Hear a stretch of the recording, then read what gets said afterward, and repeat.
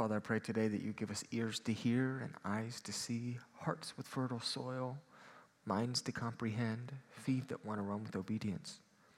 I pray that as we talk about grace, that the power of grace would empower us and transform us to live godly lives. In Jesus' name, amen. Today's message, as we're going through the series of Grace Upon Grace, today's message is about being transformed by grace. Now, what's interesting about this is I believe, based upon a study, that today's message will be completely different than a grace message that you've ever heard. There's a good chance it will be. Not that I've come up with a revolutionary idea. That's not at all what I'm saying. I'm saying the way that grace has been taught, or the way that we have chose to hear about grace, I think today will be different. But one of the biggest issues that we have to deal with in the Christian church is grace. What are we to do with it? I do want to be clear, though. Grace is the most important concept we as believers are to understand. Now, grace regarding salvation is clear. Amen? You and I cannot earn our way to heaven. You guys remember the scripture, Ephesians 2:8-9. For it is by grace you have been saved through faith. And this is not from yourselves. It is the gift of God, not by works, so that no one can boast. So it's not about works, it's about grace, and that's how we make it to heaven. Come on, somebody. Ohio State didn't even play last night, and y'all are sleeping. Does that mean you were really partying? This is paramount, and that's probably why we're sleepy today. Because this message, God's message of grace, absolutely transforms our lives. I want to ask the question, and I also want us to participate. It means we're going to raise our hand, I'm going to call on you, and you're going to shout something out. When you hear the word grace, what do you think about? Participating church. Stu raised his hand and you said what? Love. Forgiveness. Mercy. Patience. There was something else? Acceptance. Hope. My mother. Salvation. Anything else? I think for the rest of eternity, we could probably share about grace. Grace, to most of us, has been defined as this: undeserved favor, something that is freely given. We count on and believe in grace to build our relationship to Christ, because it's not about works, it's about what? Grace. Yet most of the church, even today, has never heard grace as the empowerment to transform our lives to overcome sin. Most of the church has thought about grace as forgiveness and patience and mercy and love and salvation. When we hear grace, that's what comes to our mind. And I would say grace is that. But where we haven't taught grace well is grace is so much more. I want to say this, and I want to make it clear. Grace is so much more than a cover-up. We've often in the church thought that grace was just a cover-up, that allowed us to live as we desired.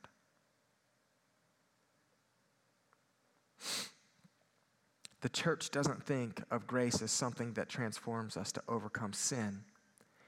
Grace is typically thought of as fire insurance or a ticket to heaven. You're like, Joey, I thought you were preaching on grace today. This is supposed to be an easy message that was supposed to encourage me that I can just, in my weakest... Joey, what you were supposed to tell me is I could sleep with Potiphar's wife and God's grace would forgive me. Joey, you were supposed to tell me that I could be mad at my brothers and my family for casting me away and God's grace would forgive me. And I would say grace does do that. But if that's all that grace does for us, then we're missing the mark. Grace is so much more. And here's what I want to say. Grace is the primary source God uses to transform our lives. Grace does that. And I was thinking, as I was trying to share more about the purpose of grace, it made me think of Luke and Stu when they went to Africa. And when they went to Africa, one of the things that they were trying to raise money for was to have money to help provide a vehicle for Luke's friend, Ibrahim. Is it or Ibrahim? Ibrahima. So they wanted to provide a vehicle, so we collected money. Luke raised some money through some other sources, had enough money, and they ended up being able to get Ibrahima a vehicle. Now, what do we know about vehicles? Vehicles help us go from point A to point B a whole lot quicker than if they do not. Esther is not here today. Maybe she's listening to the message, but Esther still drives a horse and buggy. If you know, you know. A vehicle, a car, can go a whole lot further than a horse and buggy. It can also go a whole lot quicker. So when Luke bought the SUV, the idea is this: not only can you go to and from, but you can also load stuff up, potentially pull a trailer, get chores done easier, offer some protection while you're driving when it's storming. But when Luke and when Stu go back to Africa, and they see that the vehicle that they purchased is still sitting in the same spot, and it hasn't been driven, but all that they've been using it for is a seat to sit in during the day, what would we say? We haven't communicated to you what a vehicle can do. That's kind of the way that grace has been taught to us. Is we are using grace to sit in it rather than grace to move us. And if grace has only been taught to us as a cover-up, then grace is never going to move us closer to God. We're never going to if we only think of grace as a cover-up, we're never going to be able to turn on the AC or go 50 miles an hour or utilize the power that grace has that it was intended. So I want to tell you today that grace is so much more than you want it to be, and grace is so much more than it's been taught to us. So grace in its real form transforms us and it empowers us. Grace, again, isn't just fire insurance. And I want to prove this to you according to Scripture. Grace is not fire insurance. Grace is not just a ticket to heaven. 2 Corinthians 12, 7 through 9. Here it is, verse 7. Or because of these surpassing great revelations, therefore, in order to keep me from becoming conceited, I was given a thorn in the flesh, a messenger of Satan to torment me, 3 times I pleaded with the Lord to take it away from me. But he said to me, my grace is sufficient for you, for my power is made perfect in weakness. Therefore, I will boast all the more gladly about my weakness, so that Christ's power may rest on me. So Paul pleads with God to remove this issue in his life. Doesn't this sound familiar? Anyone in here right now pleading with God to fix something? Oh, come on, somebody. If we are not, then we need to call tent meetings. We need to call revival services here at the church. If we are not, we're dead. We better be pleading with God. So we've been in those places where we've been pleading with God, will you please take this from me? We all have issues or sins that we deal with. And when we deal with them, we do 2 things. We continue to do them because our understanding of God's grace is he will overlook them. So we remain in them. Or we ask God to remove them. Now, what's interesting is, simply put, we do not feel qualified or equipped to overcome the issue presented. So we become okay with the sin, and then after we sin, we say this, thank God for his grace. Come on, somebody. That's what we say. We get frustrated, we deal with something, and we go to it over and over and over again. Like, I can't ever do this because I don't feel the power to overcome this. So we do it, and then we thank God for his grace. And then the next day or hours later, we do it again. Grace is more than that. Because that's not what grace is. We do not get to know what Paul's struggle was. What we do know is what his problem was, is it bothered him. Whatever it was, it bothered him. And God's response to Paul was interesting. He didn't say he was going to take it. He also didn't give Paul to continue to live into it. There was no permission for Paul to live into it. What did God say to Paul? Here's what he told Paul. He said, Paul, you have everything you need in God's grace to overcome it. That's grace. Paul, you have everything in me to overcome your sin. And here's where we have to choose as a church today, as individuals, do I want to keep on hearing this message or do I want to leave? Because today's message, and as I've studied for weeks, this message puts personal responsibility in me to make a choice. Amen. Do I want to follow God, or do I want to continually live under this idea of grace? Because what I want to live under, really want to live under, is I really want to live under this idea of I can lead my own life. I don't have anything it takes to overcome sin. And God knows that. So since God knows that, then I can live however I want. Now, again, we're not talking going out and living like the world, right? We're just talking about the small stuff. Right? Just the small stuff. Now, I'm not ready to fully preach this. I would like to present this, throw it up in the air. The law was given through Moses, right? So they received the law, and in the law we have the 10 commandments.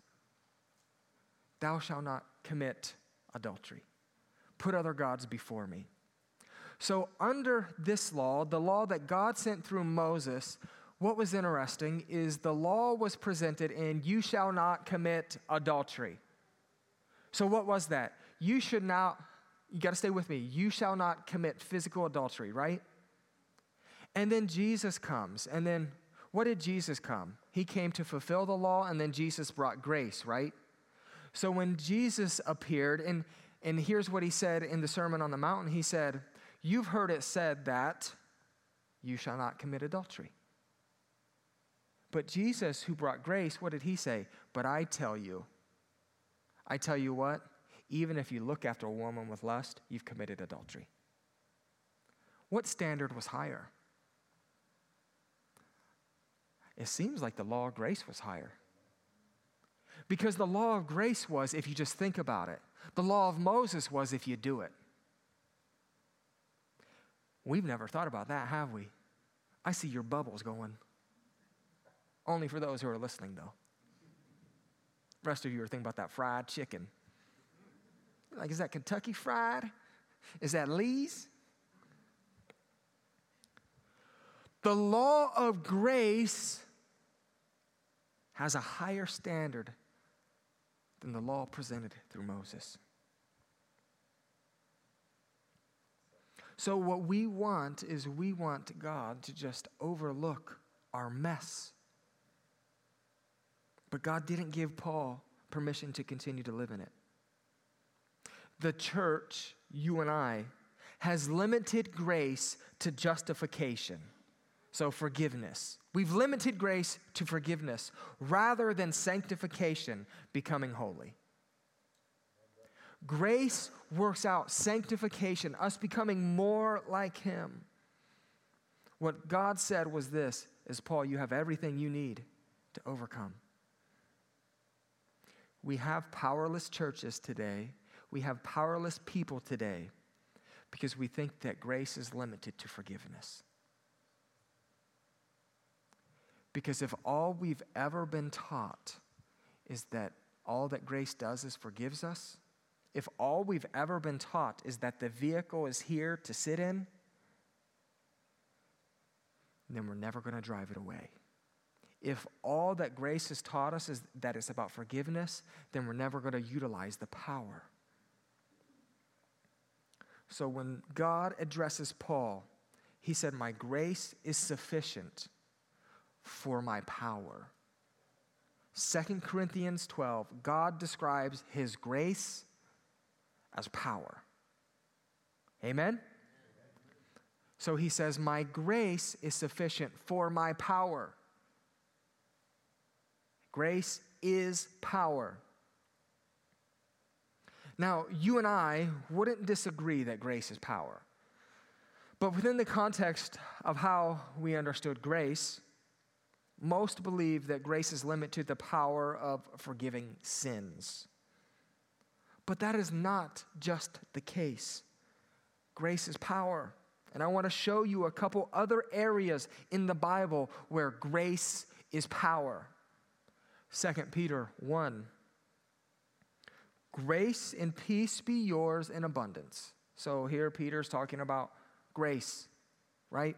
So grace and peace be yours in abundance through the knowledge of God and of Jesus our Lord. His divine power has given us everything we need for a godly life through our knowledge of him who called us by his own glory and goodness. So Peter here is referencing grace. And then when he's referencing grace, in the same sermon, talk, letter, sentence almost, he says this, my grace, or his grace, but also his power. And then he continues to say this, his grace, his divine power has given you everything you need to live a godly life through our knowledge of him. So what Peter's telling us is when you're sitting there at work and you want to talk about Sharon, you want to gossip about Sharon because in your mind you're thinking all these horrible things about her.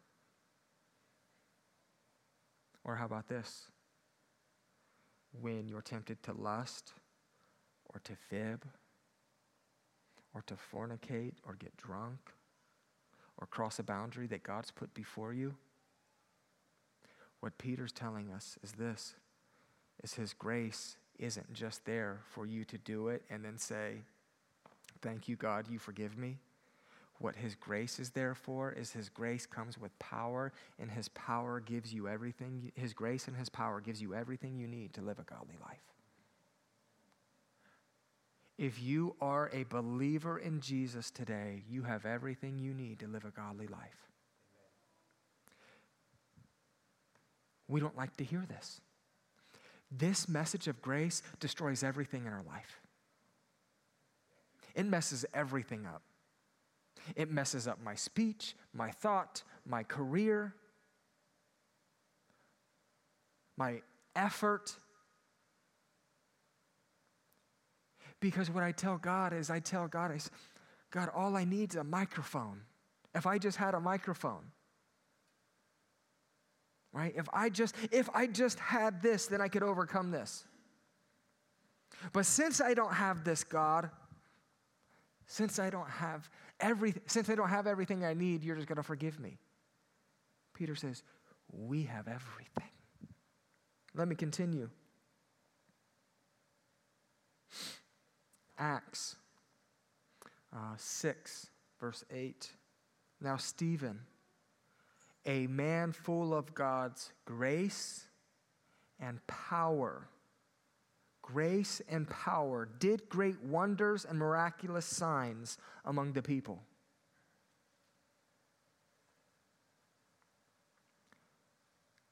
Much of my Christian walk, probably much of your Christian walk, we have lived declaratively as righteous.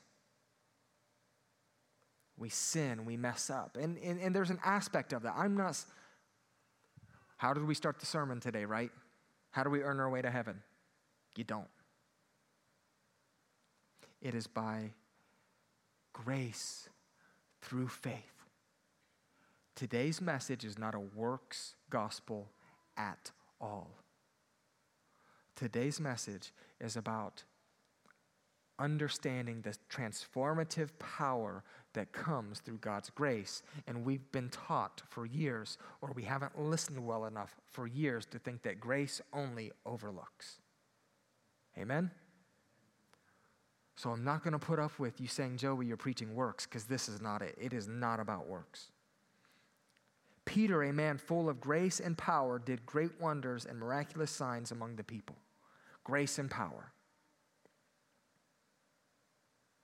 So as I was saying, much of my Christian walk, I declaratively lived as righteous. God, I know I'm a sinner, but I declare myself righteous because of the blood.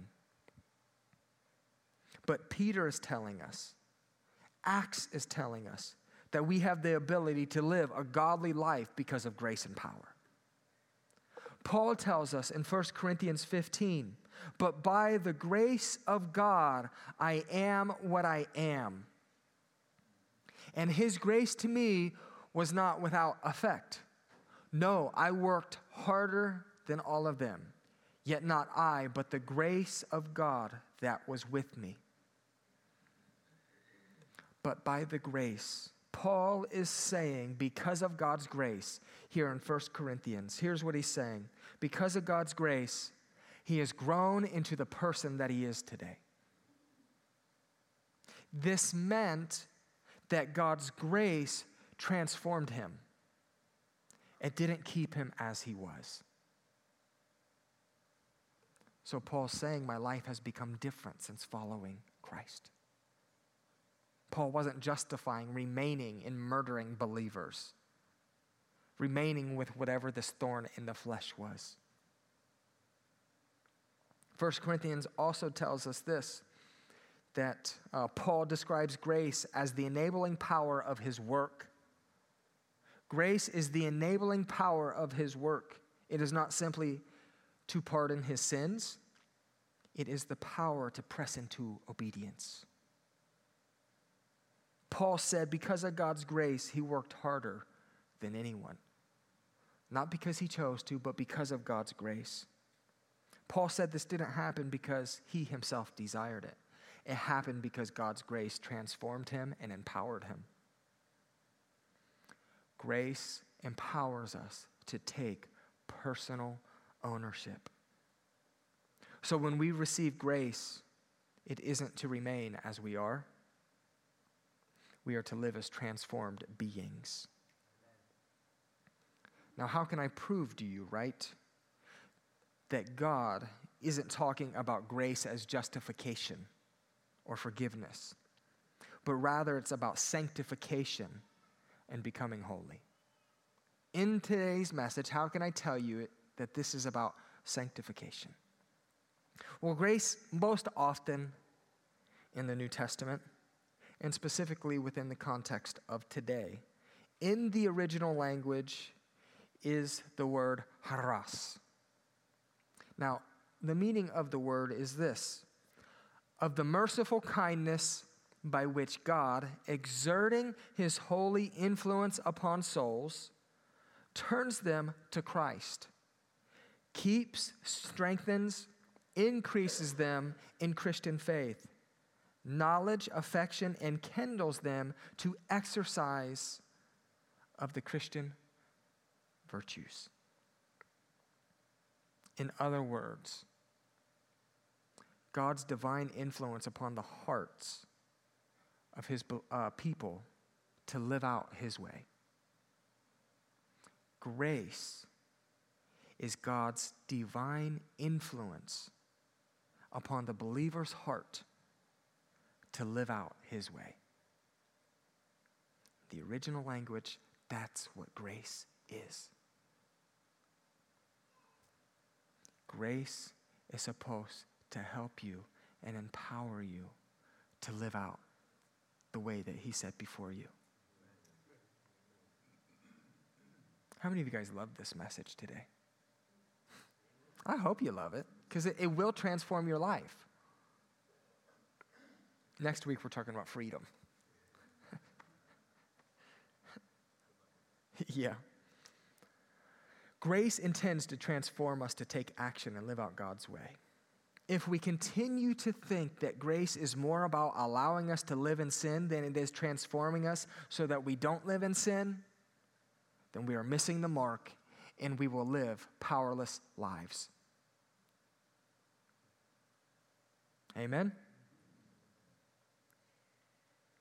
Not only do we get to live with grace and power that transforms us, we are his own. So he gives us grace and power, but we are his own. And not only are we his own, we are his children. And as his children, what does he tell us? That we were born again. And therefore, what that means is because we're born again and he lives inside of us, the very nature of God lives within us.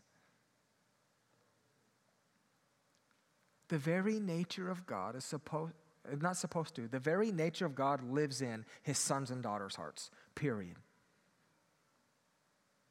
Period. Now, what's interesting is one of my favorite scriptures, you guys know it, Matthew 7. Lord, Lord, that's where we're going to stop today. I'm not going to talk about the prophesying. I'm not going to talk about the performing miracles or deliver demons. I'm not going to talk about knowing, because he says plainly, I tell you, I never knew them, right? You guys understand the scripture. How about this? Lord, Lord. Stop there. How many years has the Christian church taught that being saved is by just saying a prayer? And there's going to be people who say, Lord, Lord. So these are the people who prayed the prayer. 2 Timothy 3 talks about there's going to be people who appear to have God's power. They're trying to live godly lives, but they're denying the power. These might be the people who said the prayer, but never lived by the grace of God and lived transformed lives. Scripture also tells us this, that if you want to see God, you must be holy. I want to see God.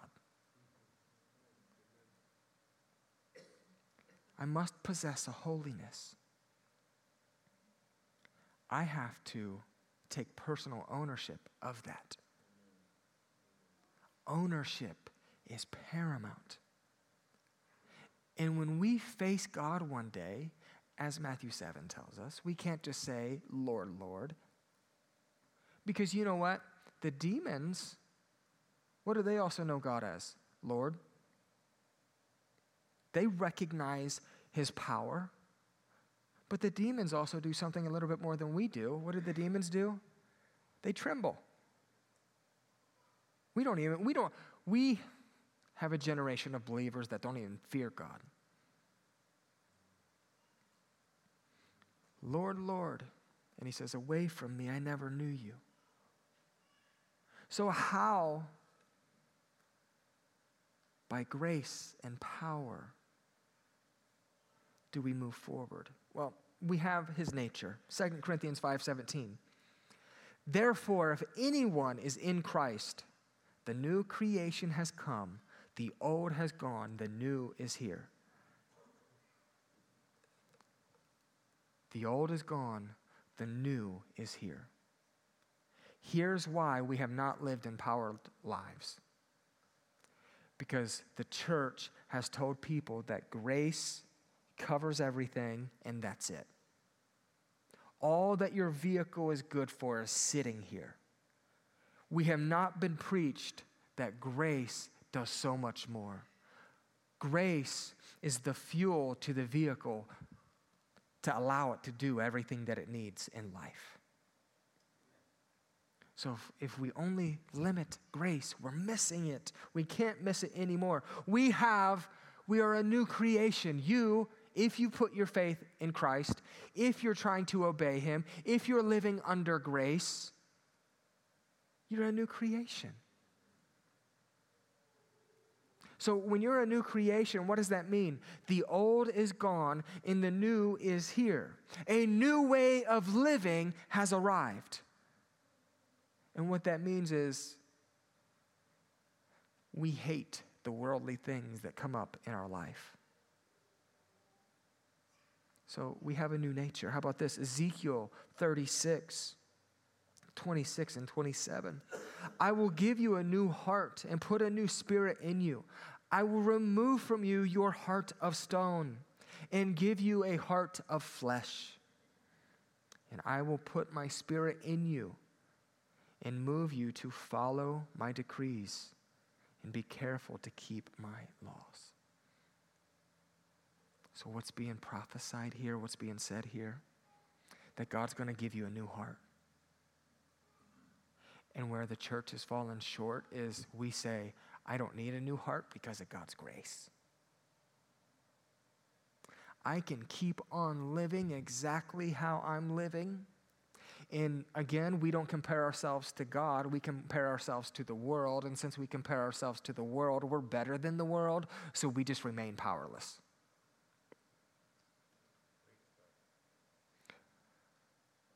What we're told is we're given a new heart that has transformed us so that we can live powerful lives. Because of God's grace, his Spirit lives within us. And if we are living by grace and his Spirit, we say no to the flesh. Grace empowers us to say no to the flesh. Ephesians 3:19. And to know this love that surpasses knowledge, that you may be filled to the measure of all the fullness of God. So what's being said here is that the fullness of God, that we're going to be filled, a desire for us to be filled with the fullness of God. How many of us want to be filled with the fullness of God? Yes. I want that. So we're a new creation. He's giving us a new heart. He desires to fill us with the fullness of God. 1 John 4:17. Love has been perfected among us in this, that we may have boldness in the days of judgment. Because as he is, so are we in this world. So as he is, who's the he? This is Jesus. As Jesus is, so we will be in this world. So what that's telling us is not when we get to heaven can we be like Jesus. What the scripture's telling us is here on earth we can be like Jesus. here on earth, we can be like Jesus. No one saw you drop your bottle, Jonathan. We're going to act like it. We're going to act like it didn't happen.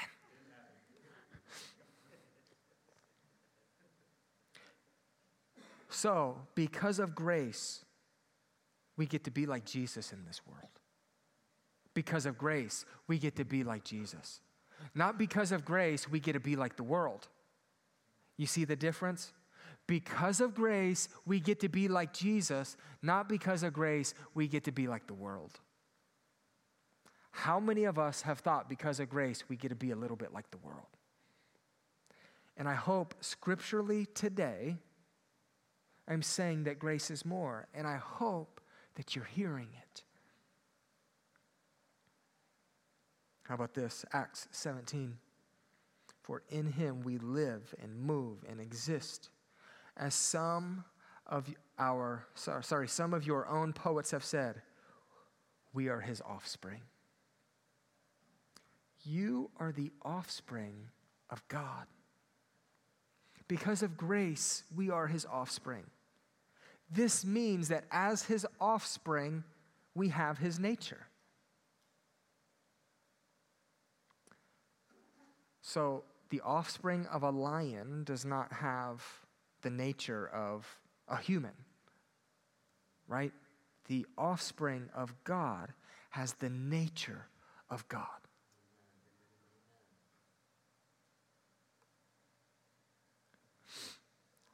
I hope we're confronted today. I hope we're confronted with how far we have fallen short with the idea of grace. Because what Scripture is supposed to lead us to is what? An R word, repentance. Repentance, God, I have fallen short. So since we are the offspring of God, and because of his grace, we are empowered and transformed to overcome sin. We are capable of saying no to the world and to flesh. We are capable. I'm telling you, you have everything you need in God and through grace to overcome sin. Because God's grace transforms us. Now, you say, Joey, I've said the prayer. Lord Jesus, I put my faith in you. But salvation is more than a prayer. So the question is this. Okay, look, grace empowers us, it transforms us. Okay, whatever, right? I have the very nature of God living in me. Okay, fine. But then the question is, well, if that's true, how do I live by grace? How do I live in grace? Well, God tells us grace in its real form empowers and it transforms us. So Titus 2 teaches us what grace is going to do in our life if we pay attention to it. Verses 11 through 13. For the grace of God has appeared that offers salvation to all people. We addressed that at the very beginning, right? It is by grace through faith that we are saved. So that's how we have salvation. But even here in the book of Titus, it's not stopped there, right? It continues. Verse 12. Here's what grace does. It teaches us to say no to ungodliness. So when the thoughts come to our mind, I'm going to cuss at this person. I'm going to lust after this person. I'm going to gossip about this person. I'm going to steal just a little bit. I'm going to fib just a little bit. I'm going to accuse just a little bit. When that thought comes to our mind, and then we're like, well, hey, God's grace will cover me. Is that biblical? It's not. Because what Titus is telling us here is actually just within a few verses, as it says, it teaches us to say no to ungodliness. The grace of God appeared. It teaches us to say no to ungodliness. So that means when I'm tempted to whatever, the grace of God is going to teach me to say no to that. The grace of God is not going to teach me to say, God, your grace forgives me. So it teaches us to say no to ungodliness and worldly passions and to live self-controlled, upright, and godly lives in this present age while we wait for the blessed hope, the appearing of the glory of our great God and Savior, Jesus Christ. So grace changes us if we say yes. Grace has the power to be more than a declarative statement within our lives.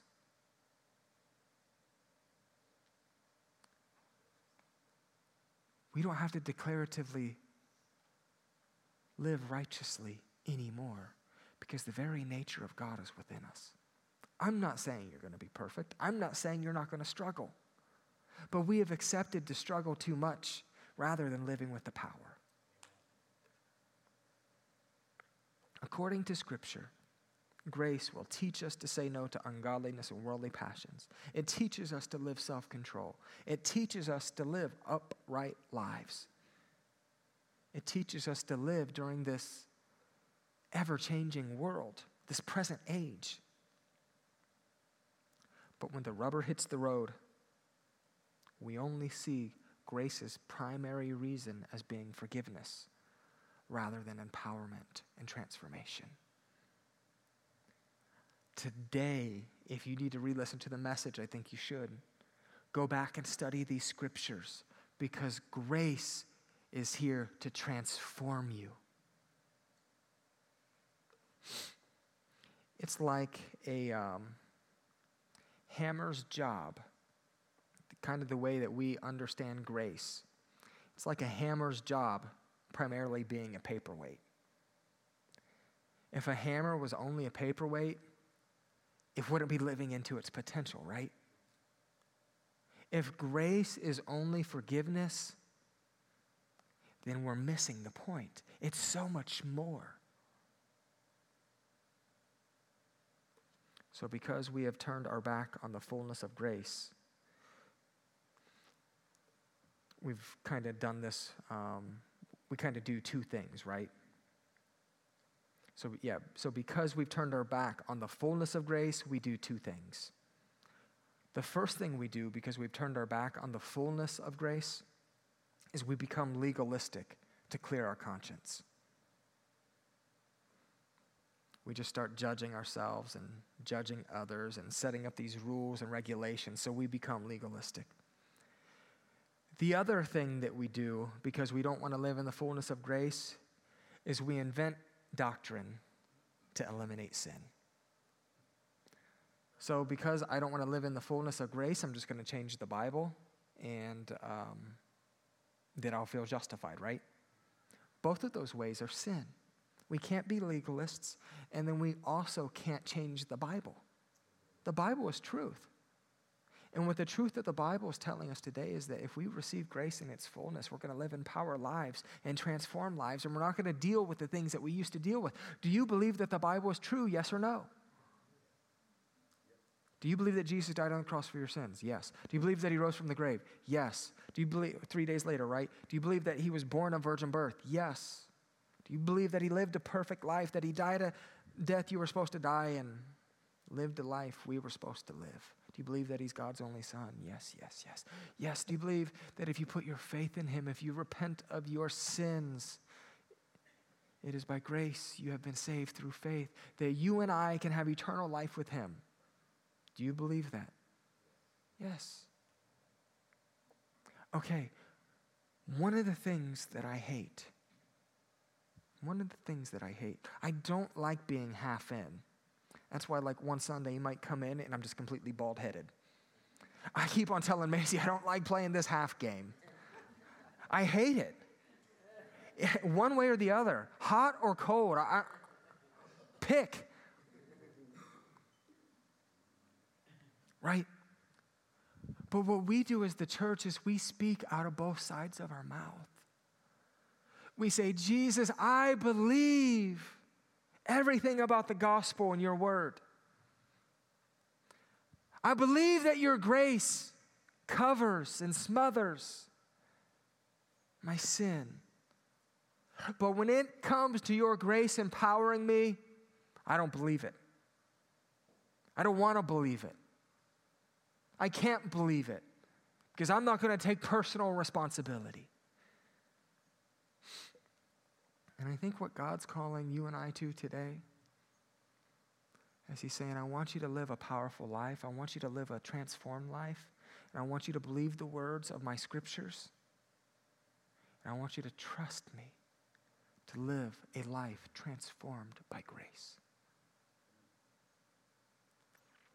You know, one of the things that I look forward most to getting rid of in this life is the wrestling that you have with God over things that are ungodly. That constant turmoil and wrestling and fighting of trying to live a godly life. And as I read this, these scriptures, and I study and I pray through this, what I'm recognizing is I haven't given grace its due. I have shortcome. Like I have,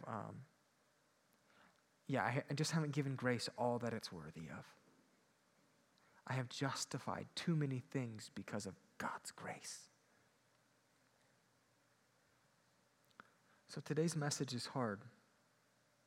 And as I said, this is not a message of works. This is a message of the fullness of grace. Grace in its reality. So I just want to give us an opportunity today to respond. An impromptu, Chad, can you come up here and slap the bass? Don't slap the bass. I want to give us an opportunity to respond to God today. Because even as I preach the things that I've worked through over the past several weeks,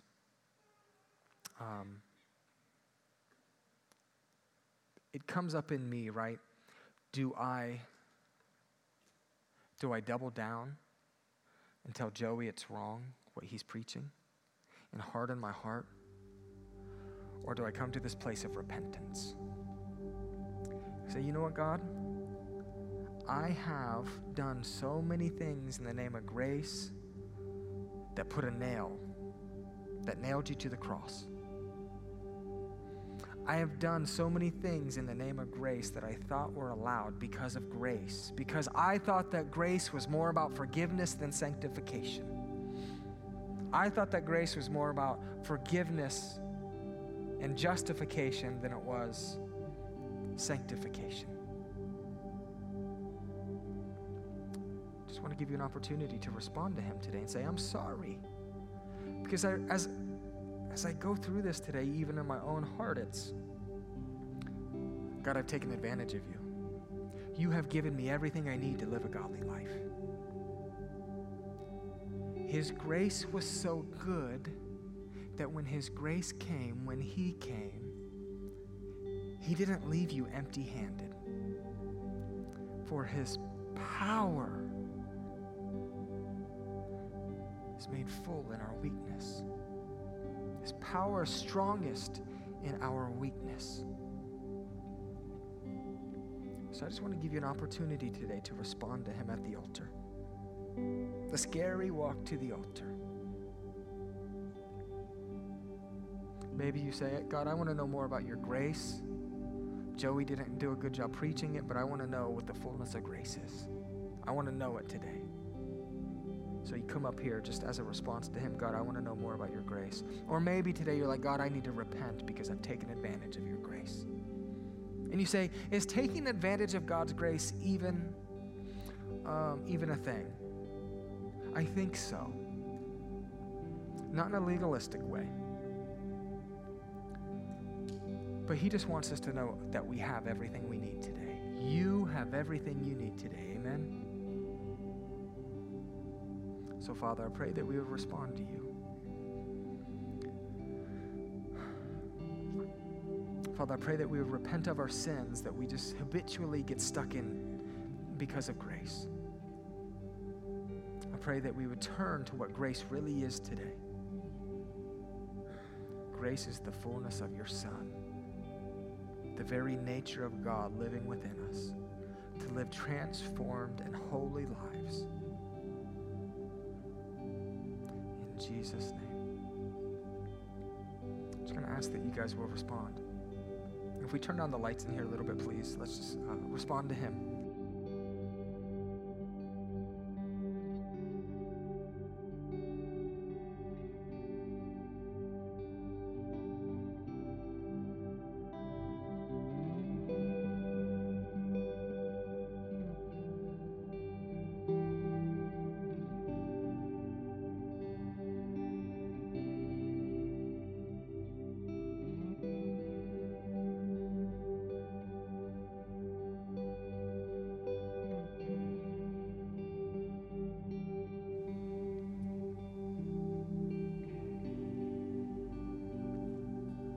I just want to say there's some breakthrough for some people today at the altar. Not that I get any rewards in heaven or from the church if you respond. We don't collect numbers or even count people. But I just feel like God's putting it on some people's hearts to respond this morning at the altar. And he's just like, identify with him that way, right? To say yes to him. Blessed are those who listen and obey God. So I feel like there's breakthrough.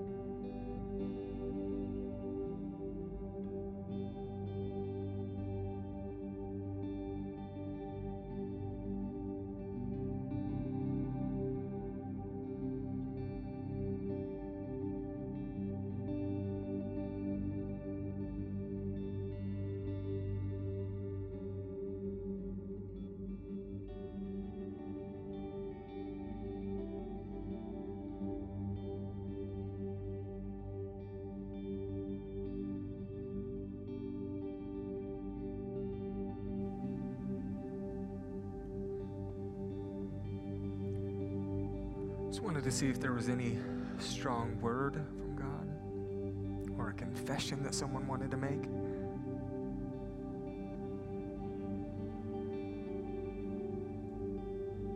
Picture or scripture that God has given.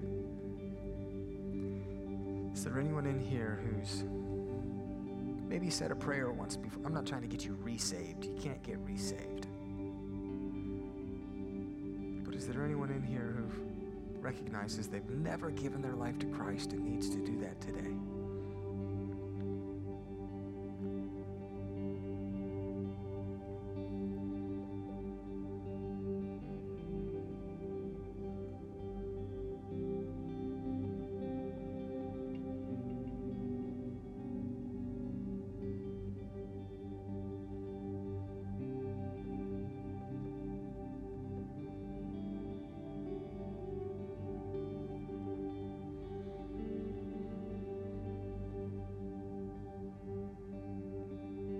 Father, today I pray that we wouldn't live powerless lives.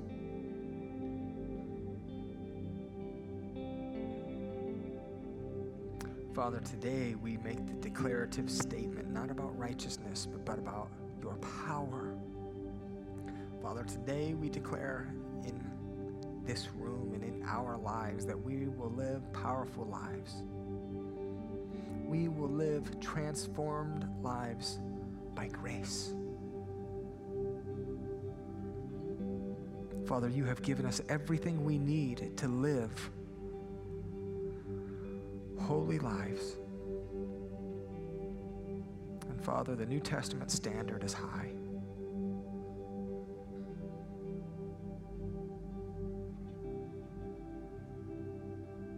Father, when we are weak, you are strong. But I pray that this week, when temptation comes, that we would quote Scripture, Father.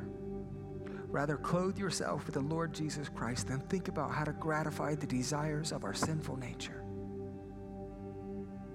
Father, when temptation comes, but seek first the kingdom of God and his righteousness, and all of these things will be added unto you.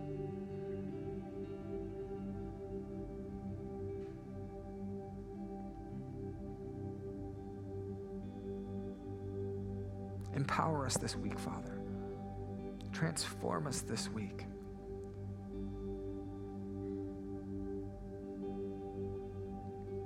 And I just feel like I hear his voice saying, you can't be transformed until you let go. You can't be transformed until you let go. So, Father, may we let go today.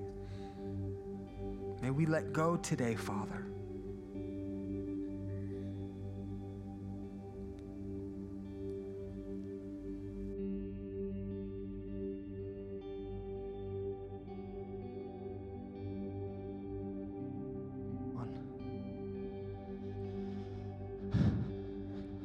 I've had a picture that keeps recurring for the last few weeks, but a few years ago when I moved back here from overseas, I thought I was in a good space with the Lord. And then I had an encounter with Jesus one day where he came to me and he just very plainly said, I want to stay in your house today.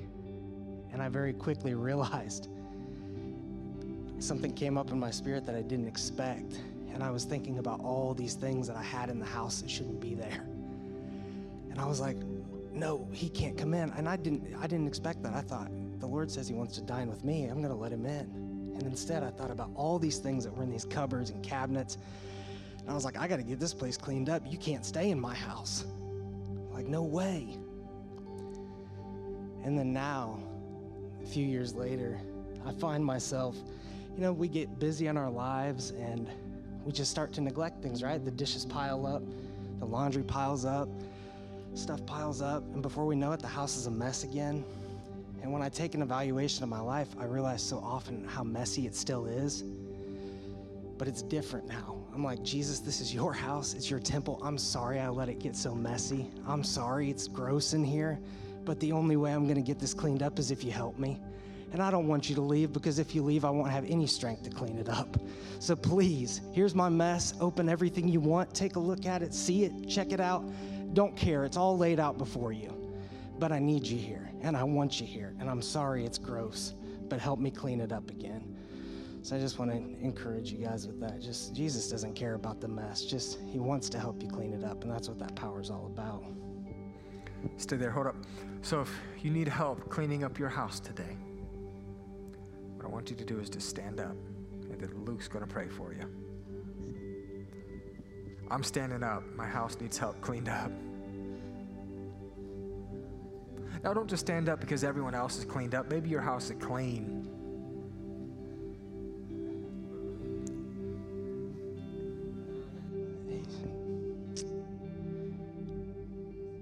Jesus, we thank you so much that you have given us everything that we need for life and godliness in you. But we are hopeless and we are lost and we are bound for destruction without you in our lives, Lord. So we just plead your mercy and your grace over our lives, and we just ask you to come in today. We open our hearts. We open every cabinet, every cupboard, every hidden thing that we've got in our lives. And we just say, take a look at it, take it all in, help us clean it up. Help us to look to you, to not be ashamed of the things that we've walked through, but to be empowered by your grace to live holy lives before you, Jesus. And may today just be a turning point of repentance in our lives, that as we walk out of this place today, that we would be empowered to be changed, to be different, to be marked by you. In Jesus' name, we thank you. We love you. Amen.